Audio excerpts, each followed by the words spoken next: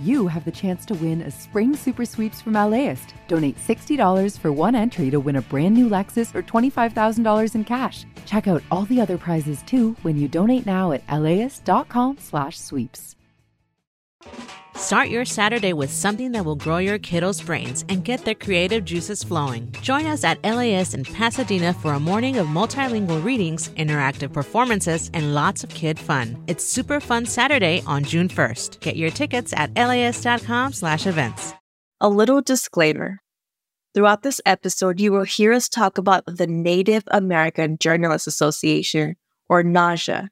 But after this episode was recorded, the organization changed its name to the Indigenous Journalists Association, or IJA. When I was 9 years old, my parents told me and my sister Z that they were sending us to El Salvador to meet my 3 other siblings, Carolina, Jonathan, y Paco. 2 questions popped in my head.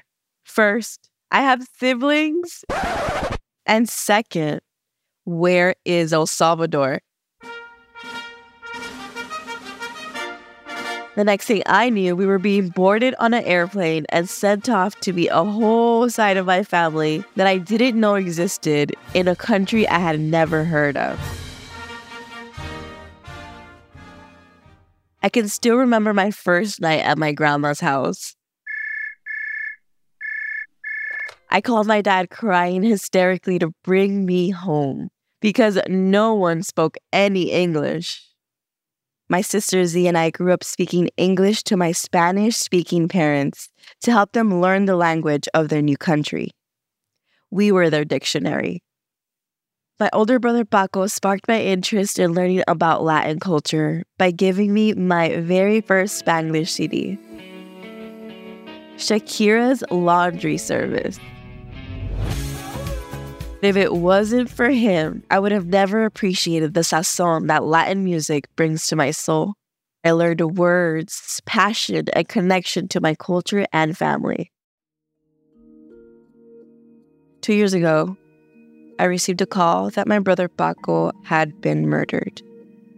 I'm not gonna lie, it's been a challenging experience to accept and to heal from, but ever since then, I cherish even more the gift he gave me when I first met him, the spark to continue learning about my language and culture. Now, something that I truly live by is how powerful words are, how they shape who we are, and how we connect to our culture. I'm your host, Sandy Chavez. This is Future Rewind by Next Gen Radio. We believe the best storytellers have stories of their own.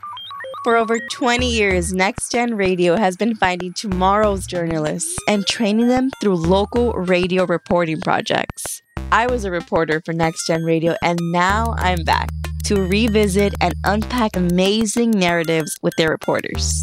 On this show, we hear the story behind the story and what they're up to next. This is the way storytelling is meant to be. We'd like to warn you, this episode discusses the trauma of Indian boarding schools. Since 2021, Next Gen Radio has done 5 projects with the Native American Journalists Association, where Indigenous voices tell stories about Indian country from a Native lens. We have to maintain the language. Our people are going to need that if we're going to stay together, if we're still going to be Chickasaws. My name is Joshua Henson. In Chickasaw, they call me Lakosh, which means gourd. You don't get to pick your name. I want it to be something cool, like Top Killer, Kills Again, Returned and Killed. But instead, I'm gourd. It's okay. You don't get to pick. This story was produced by Chickasaw journalist Ariel Barb Deer, who interviewed her nation's language preservation executive officer. His goal is to rebuild the community of Chickasha speakers. But he didn't begin his language journey until he became a father. When my first son was born, I don't know, there's just something about having a kid. I want him to have a lived experience, not as an outlander, but as like someone who was born and raised with his people. So I started learning the language, and I met native speakers for the first time. I just had this instinct like, they have everything that I want. Like if I hook on to this language and try to capture it for myself, then maybe I could figure out how to be a good Chickasaw person. I thought this was so incredible. It made me think about why people move, learn the languages they do, and why. I spoke to Ariel and her mentor, Taylor Dawn Stagner. My name is Ariel Favre-Deer. I am a Chickasaw citizen, and Taylor was my mentor for the NPR Next Gen Radio Indigenous Project. Yeah, she was a wonderful mentee. My name is Taylor Dawn Stagner. I'm Arapaho and Shoshone on the Wind River Reservation. Ariel and Taylor's relationship actually goes back even further. They both went through the Native American Journalists Association Fellowship at the same time. So shout out to Naja for continuing to bring Native journalists together. Ariel, what's it like to be an Indigenous journalist? I would say that for me, one of the difficult things about being an Indigenous journalist is that the things that matter most to me are going on with a community that most people don't even know is still around. Things going on in the Chickasaw Nation, for me, are the biggest things happening in life. It's what matters most to me. But other people, you've got to start with, well, what is the Chickasaw Nation and who are the Chickasaw people? There's a lot of background information that can be really easy for me to take for granted. Yeah, that's a good way to put that. It feels like we're trying to report on our communities in a way to get people to notice, to perk up. It's so evident why it's important to us. Trying to package that for people who might not know that there's even a lot to report on in Indian country. That part of it has always been kind of an issue for me. Of course this is important. And it's a fairly small amount of people in the world that do Indigenous reporting and do it well. So maybe that's a struggle too. I want to know more about the story that Ariel chose. How did you get in contact with him and what resonated with you? I knew that I wanted to highlight a fellow citizen. I was ecstatic for an opportunity to share his work and meet him in person because Josh has been doing language restoration for almost 2 decades. I have grown up admiring him and deeply appreciating his efforts. That felt a little like connecting with a celebrity, honestly. I have been telling stories for 8 years, but sharing this one was my absolute favorite. I fully believe that it's an interview that I'll talk about when I'm a Chickasaw elder, not only because I cherish the topic, but also because connecting with a fellow Chickasaw who I admire so much was a profound experience for me, and it made me feel all the more proud to be Chickasaw. I can hear the passion in your voice when you speak about this. Can you talk more about the connection between language, your tribe, and identity? Being Chickasaw is just who I am. That means for me, in addition to belonging to the Chickasaw community and inheriting our tribe's cultures, stories, and traditions, I'm definitely endowed with the responsibility to use my skills to contribute to our mission to enhance the Chickasaw people's quality of life. And I think that part of being Chickasaw is being able to connect to the traditional ways of thinking that our language empowered us to access. It's really interesting once you sit down and you start learning about it. There are things in English and ideas in English that you can't express in Chikasha or that you have to express differently. Language really influences thought. There's an aspect of being able to connect to Chikasha that allows you to think in a way that is Chickasaw because of the way that the language structure influences the way that you express ideas. I've always been really interested and passionate in our nation's effort to restore our language. My own great-grandparents both met at Chilocco boarding school, and because of their experiences there, they didn't pass on our language. That was a little bit of a traumatic upbringing for them for sure, and that has just trickled down through the generations. It was so cool to highlight the things that my fellow citizens are doing to bring that back to our people. Thank you so much for sharing that, Ariel. What about you, Taylor? What's your relationship with your language like? Oh, man. It's pretty intense. I mean, so both my grandmas spoke Arapaho. My grandma from Oklahoma moved up to the Wind River Reservation when she was very small. So she spoke Arapaho in a Oklahoman accent. She was made fun of by other Arapahoes because they couldn't really understand what she was saying and everything. So eventually, like, we lost it. My white grandma actually taught Arapaho here on the reservation because she learned it and she was like, this is worth preserving and they need somebody to teach it. She was an English teacher. So it's an interesting, like, dichotomy that I've inherited there. My mom doesn't speak it. So I know a little bit of Arapaho just because I feel like it's important. I feel so much closer to my family and my familial relations when I speak Arapaho and when I try to learn it and I push past the, oh man, I don't know this, or oh man, like this is hard, and man, am I even Indian if I can't speak my language? That sort of thing. So it's a pretty tender subject for sure. It's a pretty intense relationship there, but it's one that's inexcrutable from being Native, I think. Your language is so important and so precious, and I think a lot of people would feel the same way.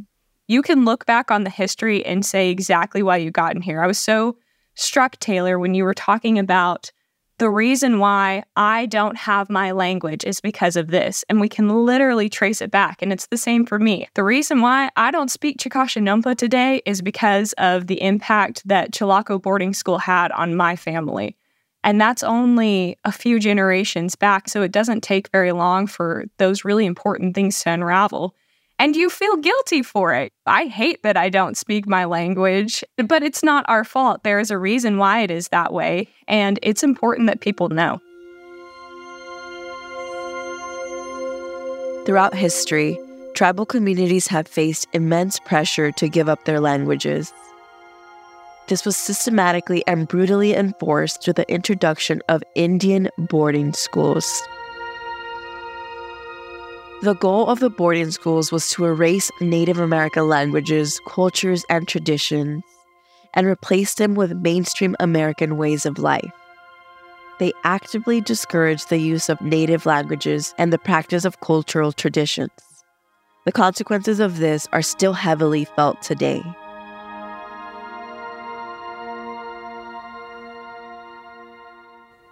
My last granny that could talk died in 1938, and she was the third or fourth successive generation to attend boarding school. They, beat the language out of her at school, so I had none of that. So many people alive today share Josh and Ariel's experience. It's hard to estimate how many, but between 1819 and 1969, there were more than 400 federal boarding schools in the U.S. It's scary how these systems were enforced across our country and around the world. Similar things have happened to Indigenous people everywhere, including the Sami people in Scandinavia and Aboriginal people in Australia. But there are things to be hopeful about. There's a difference between dead languages and inactive languages. We've had a lot of incredible people preserve our language. One of the things that Josh told me that really stood out to me was, if our language dies, it will not be because we didn't have the resources to save it. It will be because our people didn't invest the time to learn it. All of us, including the brand newest of learners, know that it's our obligation to get this stuff, because we're going to be the ones that have it in 20 years when all the speakers are gone. And increasingly, they're citizens that are wholly disconnected from who they are as a people. And if we don't teach them how to be, they're lost. That really impacted me. And so I just got started on it and fit it in wherever I could. I'm learning how to count to 6 and different things like that. It's all very elementary stuff. But for the first time in my life, I can introduce myself in my native language. And yesterday, I met a Chickasaw elder who started speaking to me in Chickasha. I was able to tell him in our language, I do not speak it very well. I do not know what that means, which just opened up a great opportunity for us to connect because he knew that I was trying. I'm just really excited to spend the rest of my life trying to become eventually fluent with that, so that whenever my kids are talking about Chickasha, they're talking from a perspective of something that has always been in their life. Chickasha Atanali. That means I am learning Chickasaw. So Ariel, tell me, what are you doing now and what's next? I view all the expertise that I cultivate as tools to aid me as I strive to honor my elders' legacy and create opportunities for future generations of Chickasaw people. Right now, that has me working in my community with the Chickasaw Nation as the Iowa Walk App Senior Manager. The Iowa Walk App is the Chickasaw Nation's free walking app that takes you on a virtual journey to the Chickasaw homeland. You can unlock Chickasaw words, stories, and prayers. And so right now, my work is really centered on making Chickasaw culture and language accessible for anyone, regardless of where they live. My goal is to always be serving the Chickasaw people wherever and however I can be the most effective. What about you, Taylor?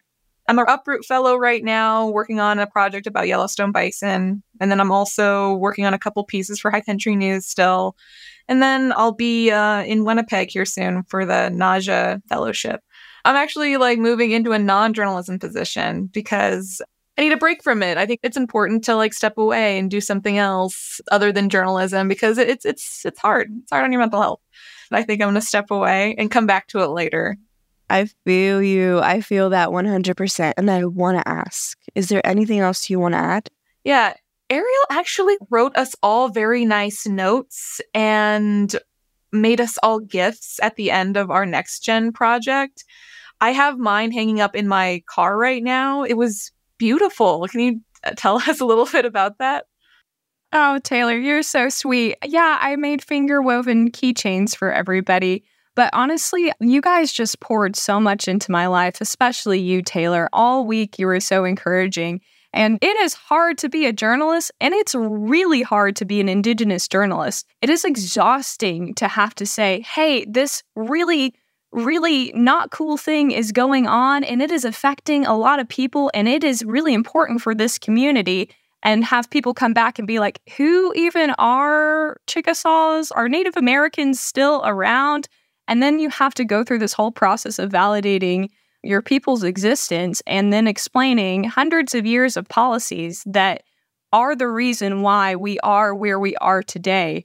So when you're actually in a community with amazing people who are so encouraging and who have been through the war stories, but they still have such a passion for the community, it is just fantastic. And I felt like it was really important to write it down and make sure you all know, my gosh, you're the greatest community ever. I mean, it really is a modern day tribal society, the way that Indigenous journalists connect with each other and encourage each other and bring their own individual talents to help each of us. Ariel, Taylor, I want to thank you so much for joining us today. Before we go, let's talk about how to report on Indian country at large. Be sure to visit najanewsroom.com for great reporting guides, a ton of resources, as well as information on how to reach and recruit Native American professionals. There are over 1,000 NAJA members across Turtle Island, meaning there are lots of Indigenous journalists across the United States and the world. There are also lots of publications that cover Indian country, including Indian Country Today and High Country News. Lastly, this is a tip from me. I was born and raised in Los Angeles, but I don't call myself a native Angelino. Doing so can cause confusion and contribute to the erasure of Indigenous people who are actually native to the region, including the Tongva, the Ventureño, and the Fernandeño peoples. This Next Gen Radio project was created in partnership with the Native American Journalists Association and KOSU. If you like this story, you can hear the full version and more at nextgenradio.org. There are groundbreaking audio stories by Indigenous reporters about topics that matter to them, complete with photos, text, and original illustration. Join Claire Neal as she listens to D.G. Oakpick, an award-winning poet from Point Barrow, Alaska. Lights, Camera, Action, Carrie Johnson introduces us to an award-winning filmmaker. From the heart of Shawnee, Oklahoma, Cheyenne McNeil introduces us to a passionate Lumbee and Coharie descendant determined to protect the cultural heartbeat of the Coharie River. Braden Harper introduces us to the realm of Native American cuisine and a chef who serves authentic Native American dishes around the country. This episode of Future Rewind was written, researched, and produced by me, Adriana Rodriguez, Laura Gonzalez, Tracy Tong, Yuki Liang, and Selena C. Reynolds, who is our executive producer.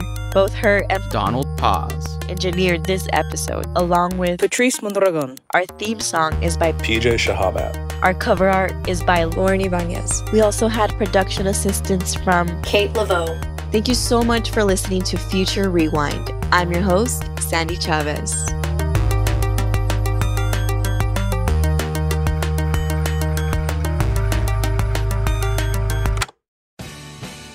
The LAist Spring Super Sweeps is happening now. You can win amazing prizes while supporting your source for local fact-based journalism. One lucky grand prize winner will get to choose a brand new Lexus or $25,000 in cash. Other prizes include an electric bike from Juice Bikes and $1,000 gas gift cards. Your donation of $60 gets you one entry to win, and the more you give, the more entries you get. Donate now at LAist.com/sweeps.